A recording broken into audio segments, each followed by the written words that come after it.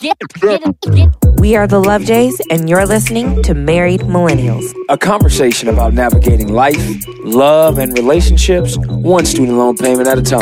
I'm Joy. I'm Justin. Let's get to it.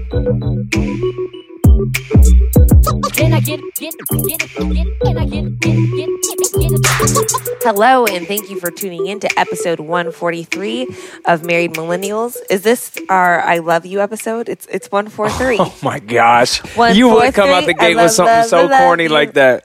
This is our I Love You episode. Yeah, this is what you taught me 143 in college. How did you not know what 143 was? Because I just grew up saying I love you like a normal person. I didn't have a hard time expressing my feelings, so I didn't have to say things like 143. Touche. Yeah, I just said, I love you. 1, 4, 3, 3, 3. Remember that song? What year was that? I don't remember. That was in college, too. But yes, 1, 4, 3, la, la, la, love you. I do remember the song. It was I love you. Oh. Well, that's the one, I right? forgot. Yes. I is the one, then 4 is the love, 3 is the you. 1, 4, 3. That doesn't make any sense, actually, now that I think about it. Well, there's 1 letter in I. There's 4 letters in love, and there's 3 letters in you. Okay. It makes a lot of sense. I was thinking about it. Okay. Never mind. I'm not even going to tell you how I was thinking about it. It doesn't make any sense. Just take the L, baby. All right. Just take the L. And I love you. I went to tea time this weekend, everybody, and it was really nice. If you know me, you know I love tea. So it was really cool to just like sit in the tea room. It was actually for my future sister-in-law's bridal shower. Shout out to you. You know who you are. And they're getting married this year, so we get to go to a wedding this year. Yeah, we didn't have any weddings in 2018. Yeah, I don't think we had one in 2017 either. It was like a couple of dry years. That is true. I don't think we did. Yeah. 2 years in a row. We had a good streak from like 2010 to 16. I think we had a wedding every year. Ours was in 2015. We had 3 that year. And they all came within like 6 weeks of each other? Yeah, they were. Our wedding. No, we had 4 that year, including our wedding. Yeah, there was a lot going on. So yeah, they're getting married in June. Yeah. Excited for my brother. Yeah. Man, he's joining the married club. It's really exciting. I will no longer be the only married sibling in my bunch. No. And I'm the youngest. Yeah. I constantly reflect on how young we were when we got married. It just didn't seem like it because we'd been together for so long, but I was 24 when we got engaged. Like, that's a child. You are. And it's funny. It's so funny you've had this realization because I had a similar one when we were talking about life. And beforehand, I remember when I was like 26, 27 years old, I used to always say that, you were grown. And then I look back to now, here I am on the heels of 30, and I now say, like, I'm so young. Yeah. Like, I have so much time still left to discover who I am, find my voice and my place in the world, and accepting my youth. Whereas when you get in your late 20s, you think you're old and knowledgeable because you've been sitting under the world's rules for so long. For 22 years, you've been under the world's rules. So you get out of that, you start forming your own identity, you get a job, you get your own place. Yeah, you think you have it all figured out. Yeah, you start voting the way you want to vote. You act however you want to act. If you want to drink whatever you want in the middle of the day, if you want to have a spirit at lunch, you can do that. So you have this grownness, quote unquote, about you. And then again, it's like you get to here on the hills of 30, you realize I'm really young and I still have so much more to learn. Mm-hmm. And when I think back to when we got engaged, I was 25 years old, you were 24, and we didn't know anything. I will say the one thing I did know is I did know I wanted to marry you. Same. And that I wanted to start my life with you. Yeah. That I was very confident about at that age. But aside from that, we didn't know a damn thing. But I will say, when we got engaged, I was happy that we weren't getting married till a year later, even though I hated waiting that year. But I knew for the sake of my maturity, I needed that time to kind of get to a place where I was prepared to be married. But yeah, by 25, I was married.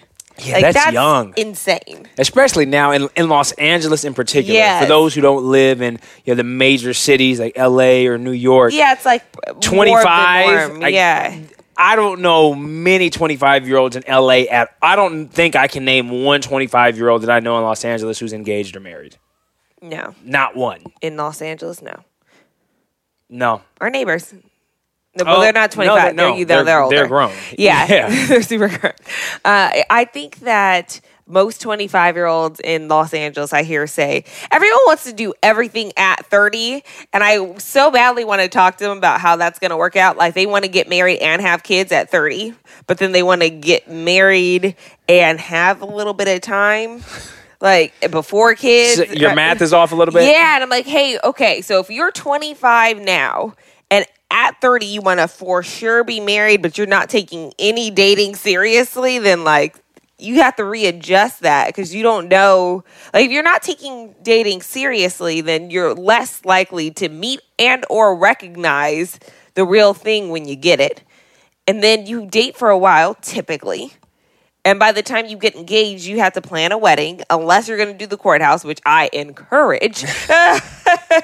Because weddings are expensive, y'all, and they're just getting more and more expensive. I was talking to a friend who's also planning a wedding this year, and he was talking about all these costs that are coming up that they just did not anticipate. So they're getting eaten alive by all these things. And we talked about, again, that thing where your life gets put on hold because, you know, you see a good price airline tickets and you're like, let's just jet out real quick. And then you go, oh, no, actually that money should go towards the wedding. Like, just little things like that where your life gets put on hold.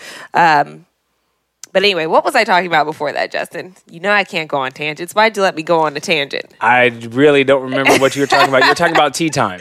I was originally talking about tea time, and then we started talking about wedding stuff and getting married and all that. And I can't remember where I was going with it, so you just have to accept You're going to accept that this is the flow. I lost my thought, everyone. The flow of the conversation. But I want to touch on something that you brought up really quick, since you've steered the boat left. Yeah. Is you're talking about people who have this idea that's what I was talking wanting about. to date Numbers. and be married at a specific age. And the problem with putting a finite number on finding your partner or having a kids is that instead of having the right situation, you pick the right now situation. Mm-hmm. And oftentimes when you do something that's right now and not necessarily right, it may work for a period of time. And it may work forever, but you run a greater risk of putting yourself in a situation that may not be as fruitful as it could have been if you position yourself more strategically and open yourself to saying, instead of I have to find somebody at 30, it's changing the narrative to saying I want to be in the right space mentally, physically, emotionally, and spiritually to receive the right person at 30. Mm-hmm. Or by 30. So then at that point, you're not saying I have to be married at 30, but I'm opening my mind. I'm positioning me as the person, as the individual. I'm positioning myself in a space in this world to be open to receiving what is out there and what's best for me. Mm-hmm. So then I may not necessarily be married until 32, and I may not have my first child till 33. But in just that quick little mind shift, you can drastically change the outcome of your current situation. And that's what I'm continually learning, as we spoke about last week, is I'm really focusing on not only releasing all expectations of everything that goes on in life, but also being present. And I realize that it's a two-part approach. It's like in releasing, it forces you to be present. And in the present moment, you get to really just see and enjoy and take in everything that's happening. And then you realize how much can change in such a short amount of time. I was scrolling on Instagram this weekend, and Yvonne Orji had posted a picture of she and her real estate agent, and she just purchased a house. And she said, 4 years ago, I was shopping at the 99-cent store, and here she is probably buying a multi-million-dollar home in Los Angeles. 4 years, you can look right now. That's leaps and bounds. And move back to 4 years. That is not a lot of time. Joy and I are going on our 4th year of marriage. We'll be celebrating our 4-year anniversary in August. I know it's 8 months away. But 4 years. Like, we look at and see what we've done, and we have grown tremendously in that amount of time. But if you look at time on a spectrum, 4 years is a blip. That's high school. Yeah. It's your time in college. Yeah, that a lot can happen, a lot can change, but as far as life goes, at going 4 from years, the 99-cent store to $1 million home in Los Angeles.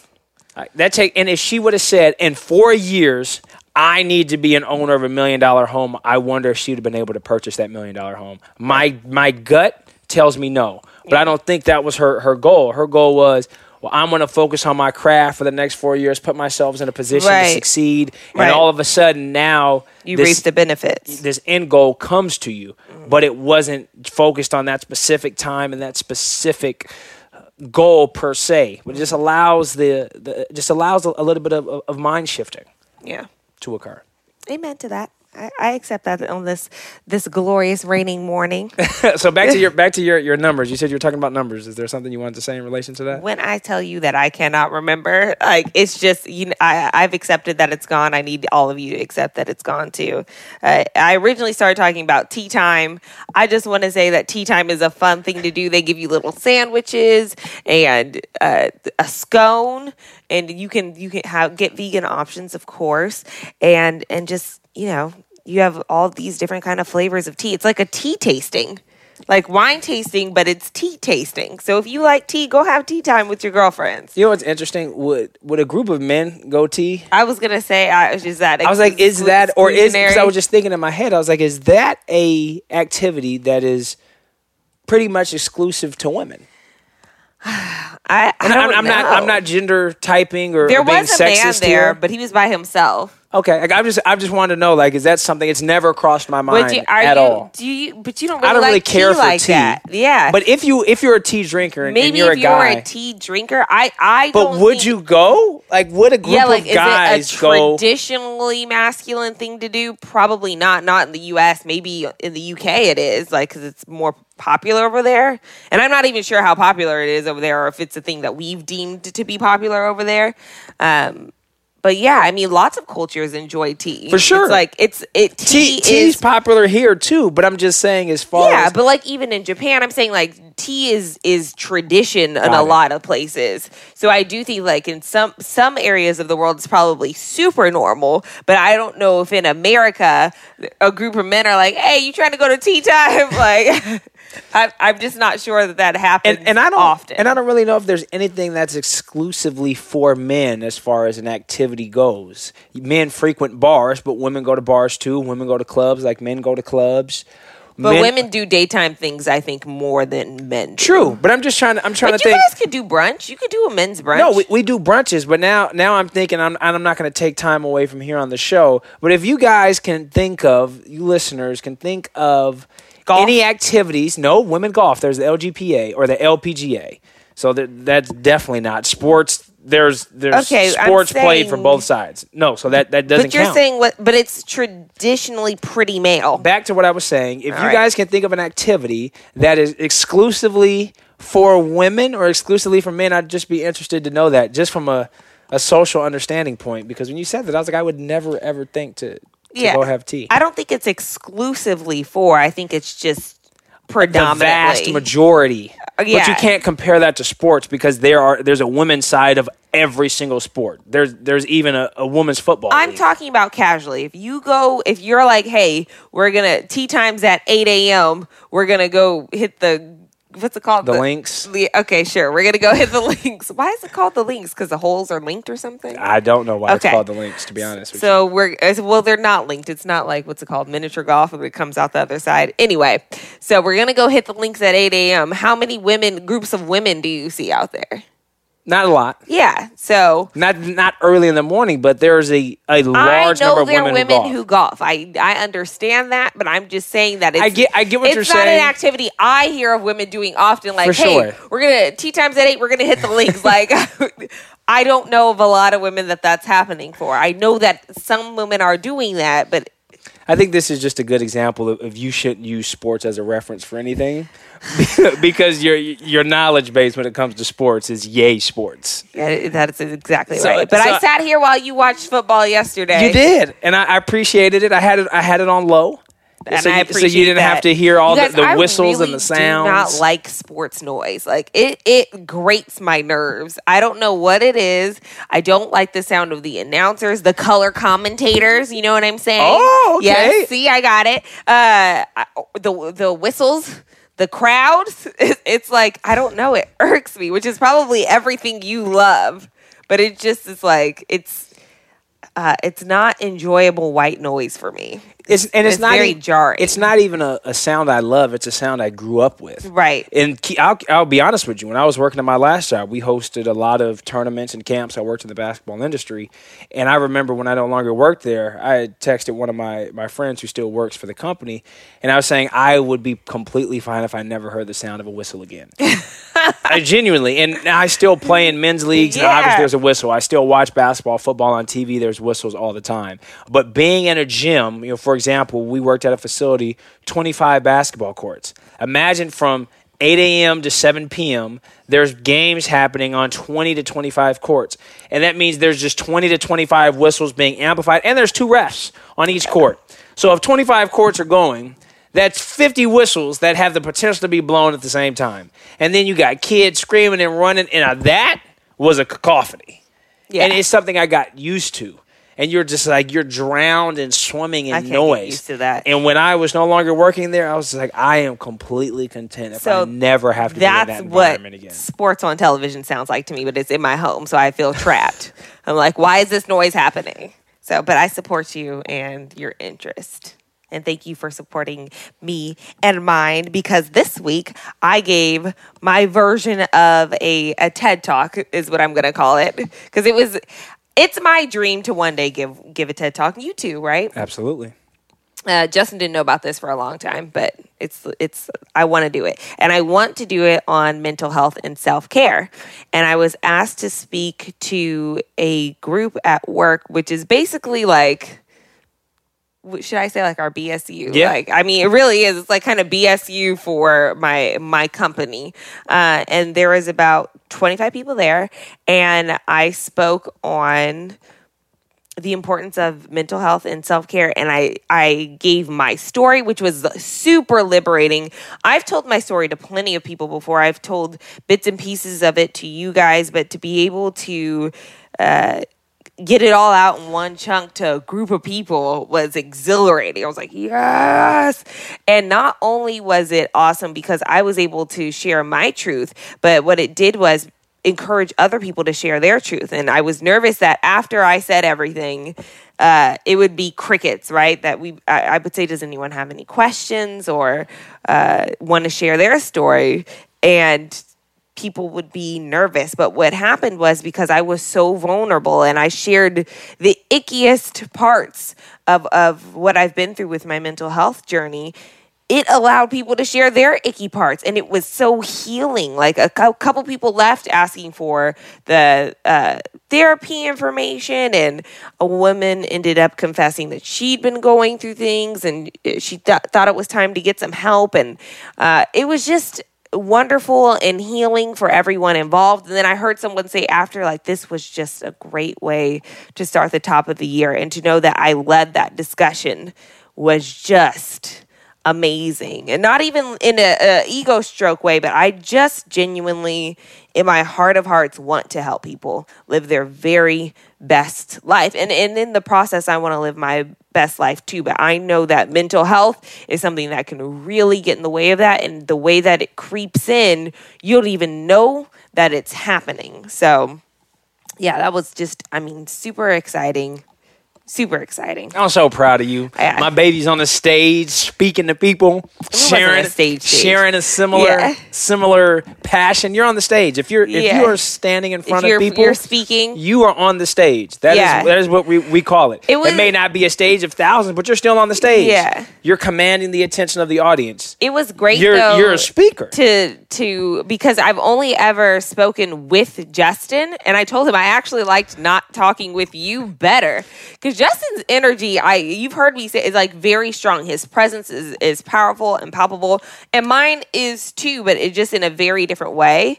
And I have no interest in talking over Justin unless we're talking like this, and then I will talk over him all day. All day. Every day. But if we're presenting, if we're talking, I'm just like, okay, like he's clearly really wanting to talk right now, so I'm going to let him go.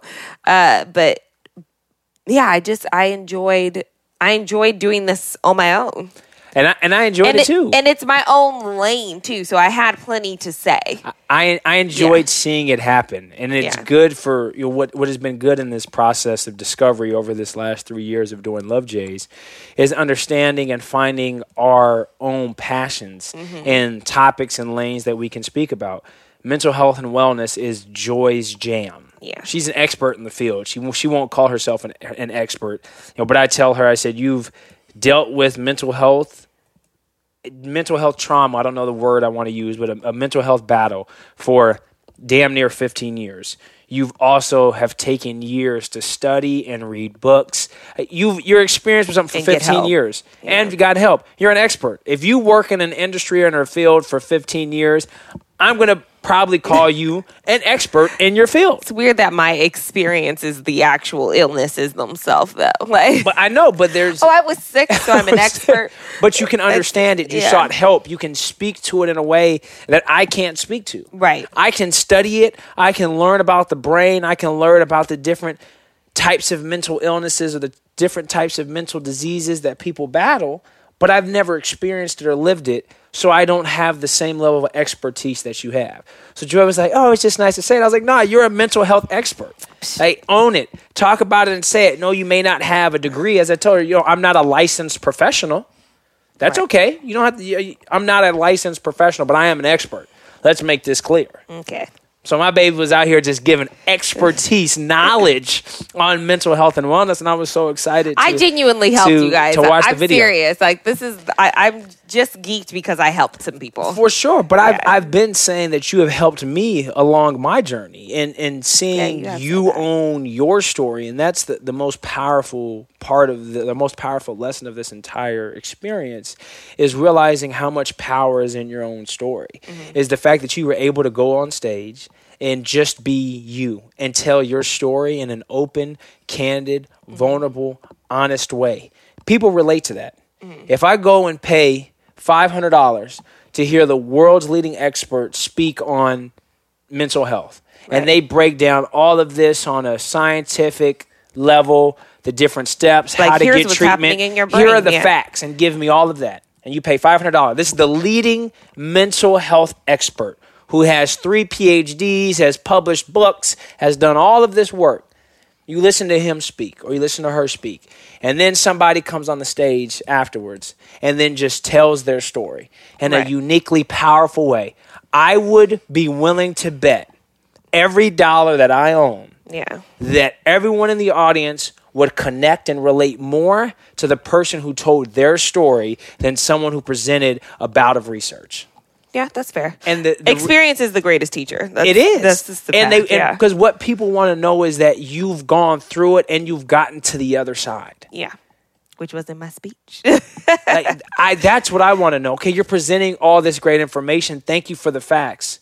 But have you lived this? Have you walked with the pain that I'm currently living with? Have you felt that pain? Do you know what it feels like? Yeah. Do you know what it feels like when you wake up? Do you know what it feels like when you're sitting at your desk in the middle of the day? Do you know what it feels like right before I'm going to bed? Have you had that pain? Right. Okay, you've had that pain and you've worked through that pain and now you no longer experience that pain. What'd you do? What did you do? That's the person I want to talk to. Yeah.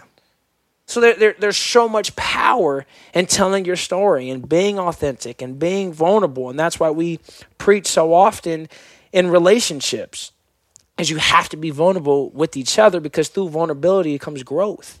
Like through the brokenness comes healing. You don't fix something that's not broken. The term fix or healing does not apply to something that's new and shiny. When you say something's been healed or something's been fixed, it's been healed or fixed because it was previously broken. As humans, we are broken. We just live in a society where we're constantly in our head and our thoughts, and we're creating our own ideas. So we have broken parts of our life. The only way we can heal is identify and accept and understand that we're broken, and then do the work to become healed, to become whole, to become new. So then we don't have to be broken anymore. But that's the only way healing can happen, is through the acceptance and the vulnerability of our brokenness. And that's why people related to what you said. I appreciate that, babe. I appreciate that you gave a TED Talk on my TED Talk. I was like, okay, amen. It's just, but it's true. This morning, I like it. I'm just such in a space, I can get emotional talking about it. I'm just really in a space of being committed for 2019 and every year beyond and every day beyond. It's just to be so present in every moment and to embrace all that comes to us, good, bad, indifferent, but to understand that everything is a part of your story and all the learning that comes from those experiences. And if you can accept and understand and recognize what those experiences do for you, and then study and realize how they can be improved upon or how you can work them and tool them to be the best version of you, and then be able to share that information with other people. Powerful. It's powerful.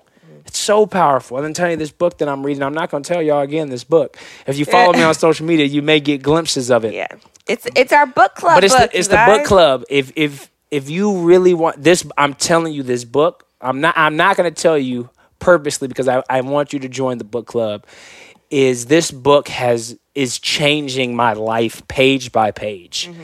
I'm out here writing paragraphs in my notes because I go to the library and check out books, and I just think it's disrespectful to annotate a book that's not yours. Yeah. So that's correct. Good job. It's just very disrespectful. So if you're that person, don't be that person.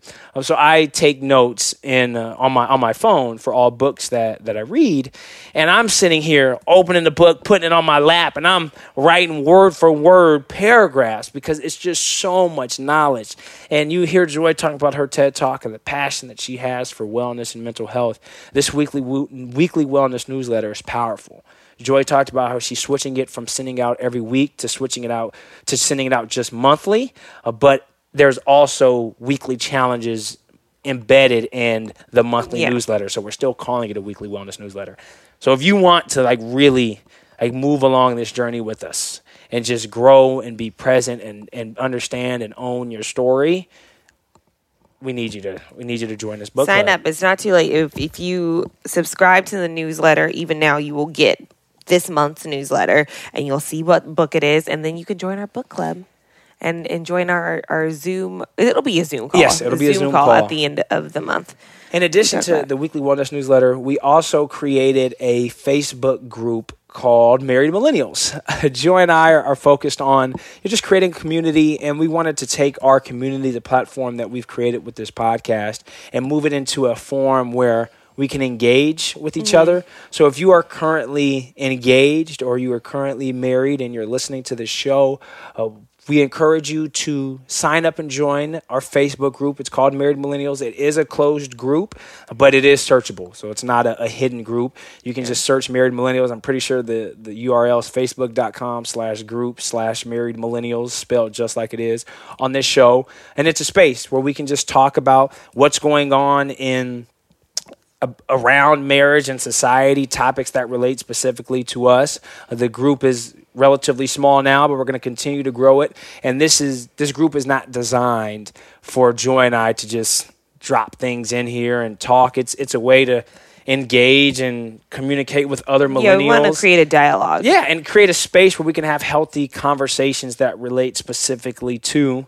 married folks. So if you are not married, this group is not for you. It is exclusively a space and engaged, isn't it? Yes, and for engaged and married couples. And there will be questions you have to submit to be approved into the group. So this really is just a safe space to be able to talk about what's going on. So all of our married folks out there and our engaged folks to join that group and engage in the conversation. If you have something that happened in your week and you want to talk about it and you want to ask questions and get some feedback from other married people on how they work through it, that's the point of this group. Yeah, so it's also the point of the show. But again, if you are talking to the group, you get more than just our opinion. It's like, oh, actually, this is what worked for this couple and this is what worked for that couple. And I think that if we fuse those two things, that this could potentially work for us. So I think half of being married is just know that what you're going through is pretty normal. You're not alone. Yeah. It's helped us to, if we're airing out some issues that we've had, And the feedback that we get from you guys is like, oh my gosh, we had the same issue and we thought we were alone. Like, it made us feel better that you guys talked about this thing. It makes us feel better that you said you're having that issue too. Yeah. So it's just, you're not alone. Well, and two, for us is in our immediate circle, we don't really have any married friends. No. Those who are married are older than us. Yeah. So people our age who are in our circle, none of our circle of friends are married. So it's also a space for us to be able to connect and talk with other individuals who are in similar relationship statuses that we are. And there's some things that we just can't talk to our single friends about. Right. Not that we couldn't talk about it, but they just have a different perspective because they're not living our experience. Yeah, which is totally fine. It's totally fine.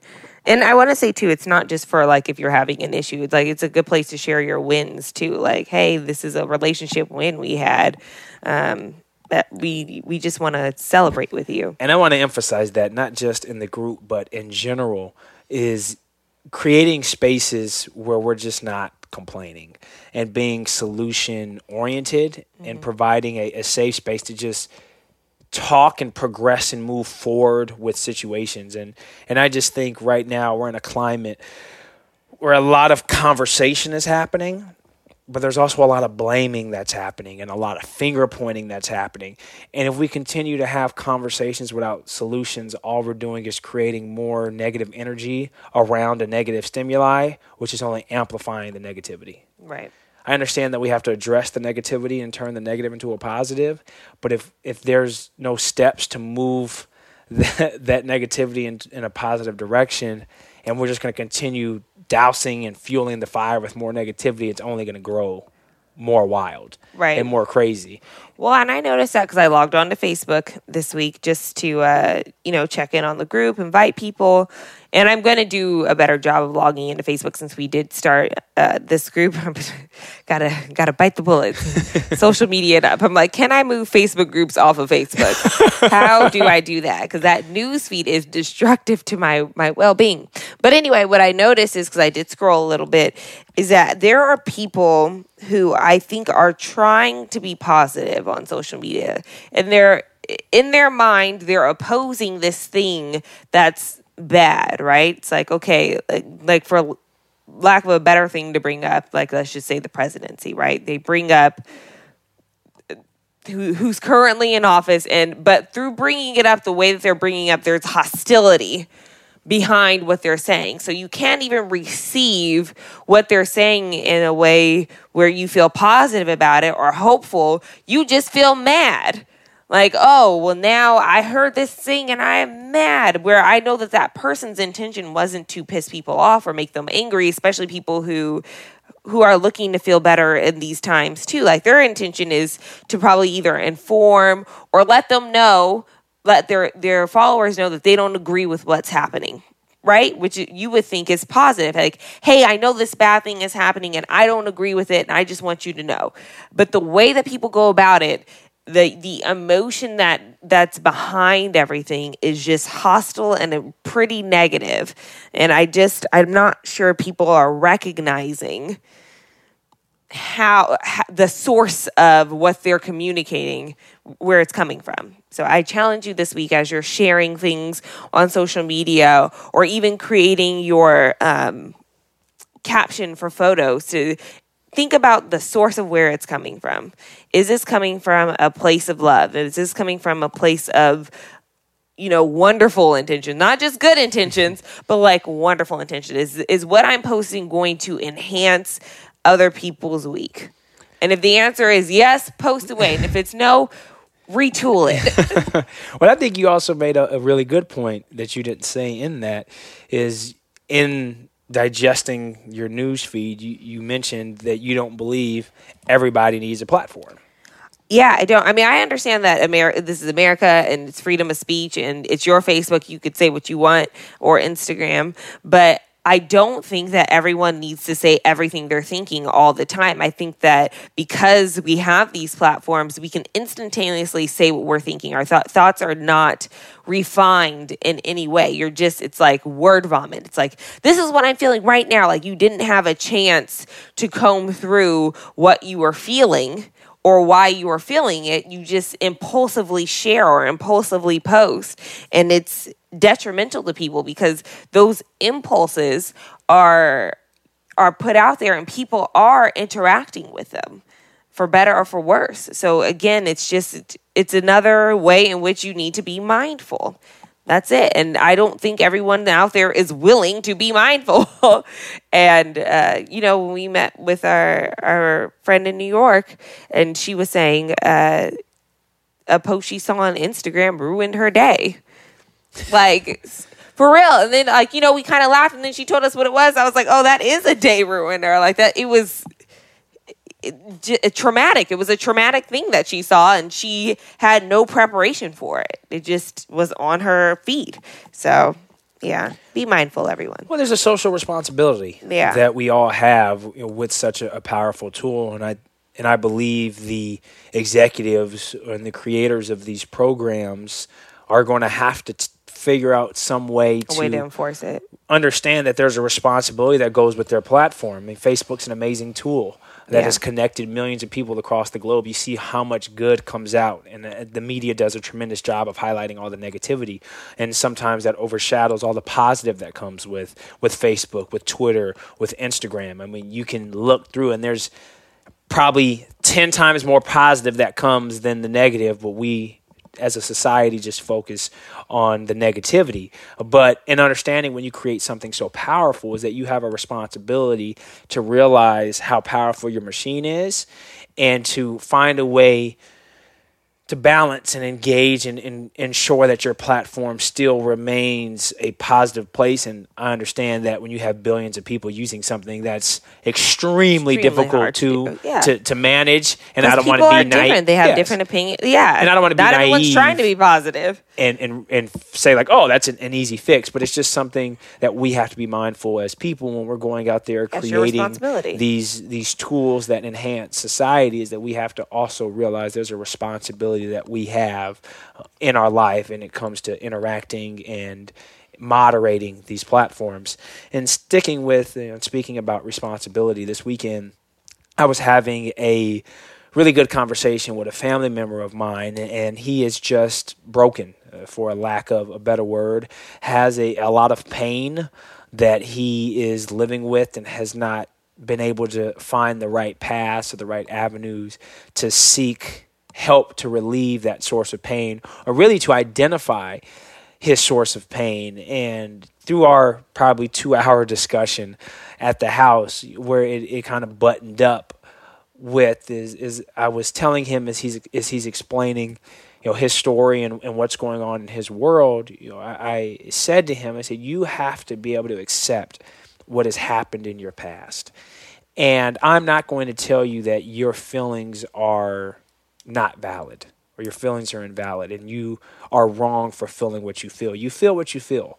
Whether we agree or we don't agree, there are your feelings. I didn't live your past, so I can't tell you that the way you feel based on your past is wrong.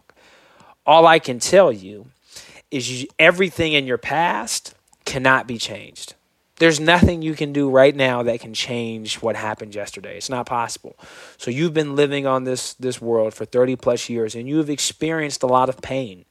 Some of that pain may not be as magnified as you have made it, or may not be as big as you've now magnified it to be, but there's still pain in your life. But I need you to understand that the only way you're going to be able to move forward from that pain is to accept all that pain. And recognize that pain is a part of my life. That pain is a part of my story. And now I have a responsibility to admit that pain and accept that pain, and then go find the appropriate avenues to work through that pain. And realize that today I have the decision to change my actions. I have a decision to no longer allow my past to dictate my present and dictate my future. It's always going to have an influence. Everything that we do every single day is going to influence what happens tomorrow, but it cannot control what happens tomorrow. And in this conversation, when we were going back and forth for hours, and I just hearing his rebuttals, and I was like, everything you're rebuttaling me with is blame. And I understand that some things are not your fault. Remember we talked about Will Smith's video, fault first, responsibility. Yes, there's pain here. You didn't do this. You're not in the wrong. But it's your responsibility now. It's a part of your life. It's your responsibility to deal with how you're going to move forward with this situation. And it was nice at the end of this 2-hour conversation. I think we had a breakthrough. I think we had a breakthrough. And there's a lot. I mean, the layers of pain are deep. Yeah, it's a lot of layers. And I'm not expecting tomorrow life is going to be drastically different for this person. But what we left, and it also helped me, is to realize how easy it is to place blame on everyone and everything. It's so easy. And the reason why we do it is because it allows us to deflect responsibility. Oh, it's your fault. And Joy had a beautiful analogy that she talked about in relations to the story. I'll let you share. Okay. So my analogy for letting the past control your future is this. If somebody comes over, in regards to fault versus responsibility, let's say somebody comes over your house and they break your TV and then they leave, and you're expecting them to come back and fix your TV, and they don't. For 20 years, they do not come back. Over those 20 years, there's all these shows you want to watch. Like, there's so much happening on TV. Everybody knows it's the golden age of television, right? And you walk around, people ask you, have you seen the show? You go, no, because so-and-so came over 20 years ago and broke my TV, and they never got me new one, so I just have a broken TV. Like, that sounds insane. Like, why didn't you just, like, once you realized they weren't going to fix your TV, why didn't you just go get, because it's just the principle of the matter. They should have fixed my TV, but they didn't. So you're just going to miss out on life, right? In this case, it's the golden age of television. You're going to miss out on the golden age of television because someone else broke your TV 20 years ago. And out of stubbornness and hurt feelings, you decided, I'm not going to fix this. I'm going to wait till they admit they were wrong and they come back and they fix this. Doesn't make any sense. You can go buy yourself a new TV. And that means you can go work through the pain. You don't have to be hurting because someone hurt you. No, you're real. I don't even want to say we, because I've been in this narrative myself. Everybody has. We are robbing ourselves of experiencing the golden age of life because we are expecting and blaming other people and other things from allowing us for having our best, most present life. Would it be great and ideal if people who hurt us along the way accepted responsibility for their pain? Absolutely. Yeah. It would be great. And it may make our ego feel better. But does that change anything? No, it doesn't change anything. They can come and say, I'm sorry, but at the end of the day, it is still a responsibility that comes on the individual who was burdened with the pain to decide how are they going to move through this pain. Yeah, how are they going to move Am forward? I going to live in this pain? Or am I going to learn from this pain and move in a way that I don't have to experience this pain in the same way? And I liked when you said about accepting that you aren't responsible for things you weren't responsible for. Yes, and that's a big thing. And I told him, and he was getting emotional, and I would say you have to accept that some things you are not responsible for. You have to accept responsibility for things that you aren't responsible for, and it's not fair. And that's where I looked at him and said, you're looking for a fairness in life and a constant comparative tool. Life's not fair. Things happen, experiences happen for one person that are different than the others. All of us are here on this earth to live and experience something different and something new. Our life's purpose and our life's mission is different for every single person. So to compare why person A is experiencing this while person B is experiencing something different is a complete waste of time. We're not here to talk about fairness. No. Life's not fair. But life is uniquely yours. And that's the fairness of it, is that this is your life. You can choose what to do and with you it. can choose how you move through these experiences. Some are good, some are bad. And I'm not here to downplay any of that pain. As I told him, I'm not here to say I understand your pain, because I didn't live your pain. I can't say, oh, I understand, I get it. I don't understand, because I don't have similar pain. But what I do understand, and the pain that I have, is if I don't accept and embrace that pain, I'm going to continue living in pain. And he's lived in pain for 30 plus years, And I encouraged him before he left. I said, you have to make a decision. You can continue living in pain, or you can live pain-free. And that's what Joy essentially talked about with her wellness journey, is that she lived in pain for years. And then she decided that it was her responsibility to heal her pain. And now she's no longer living in pain. That she sometimes, have a little, ooh, that's a little stinger. And you can access that pain, but it's not a living, breathing pain hovering over our world. It's not something I carry on my back every day. So stop carrying unnecessary things on your back. We carry backpacks, we carry emotions, we carry feelings, we carry the weight of the world on our back unnecessarily. And that's why my practice for this year is to release all of that emotion that's been in my backpack. No baggage. No bags. No bags. I'll carry what I need in my backpack, and that's all I got. So when you ask me how I am today, what I'm doing today, I'm going to give you today's answer. Tomorrow's answer could be completely different, but all I'm going to be able to give you is today's answer, because that's all I'm bringing into each day is today. That's it. That's all I can give you. I can't speak to tomorrow. I can't speak to yesterday, because I left yesterday's bag at home, and tomorrow's bag is yet to be packed. So take off the baggage and let's live more free and live more present. Thank you guys so much for tuning in to another episode of Married Millennials. Make sure you subscribe to our show on Apple Podcasts and Spotify. And if you are loving what you're hearing, please leave us a 5-star review. And of course, share it with your friends. And as always, let's keep the conversation going online. You can head over to our website, lovejays.com, and you will see all of our social media icons right there at the top of the page. Thanks again, and we'll see you next Tuesday.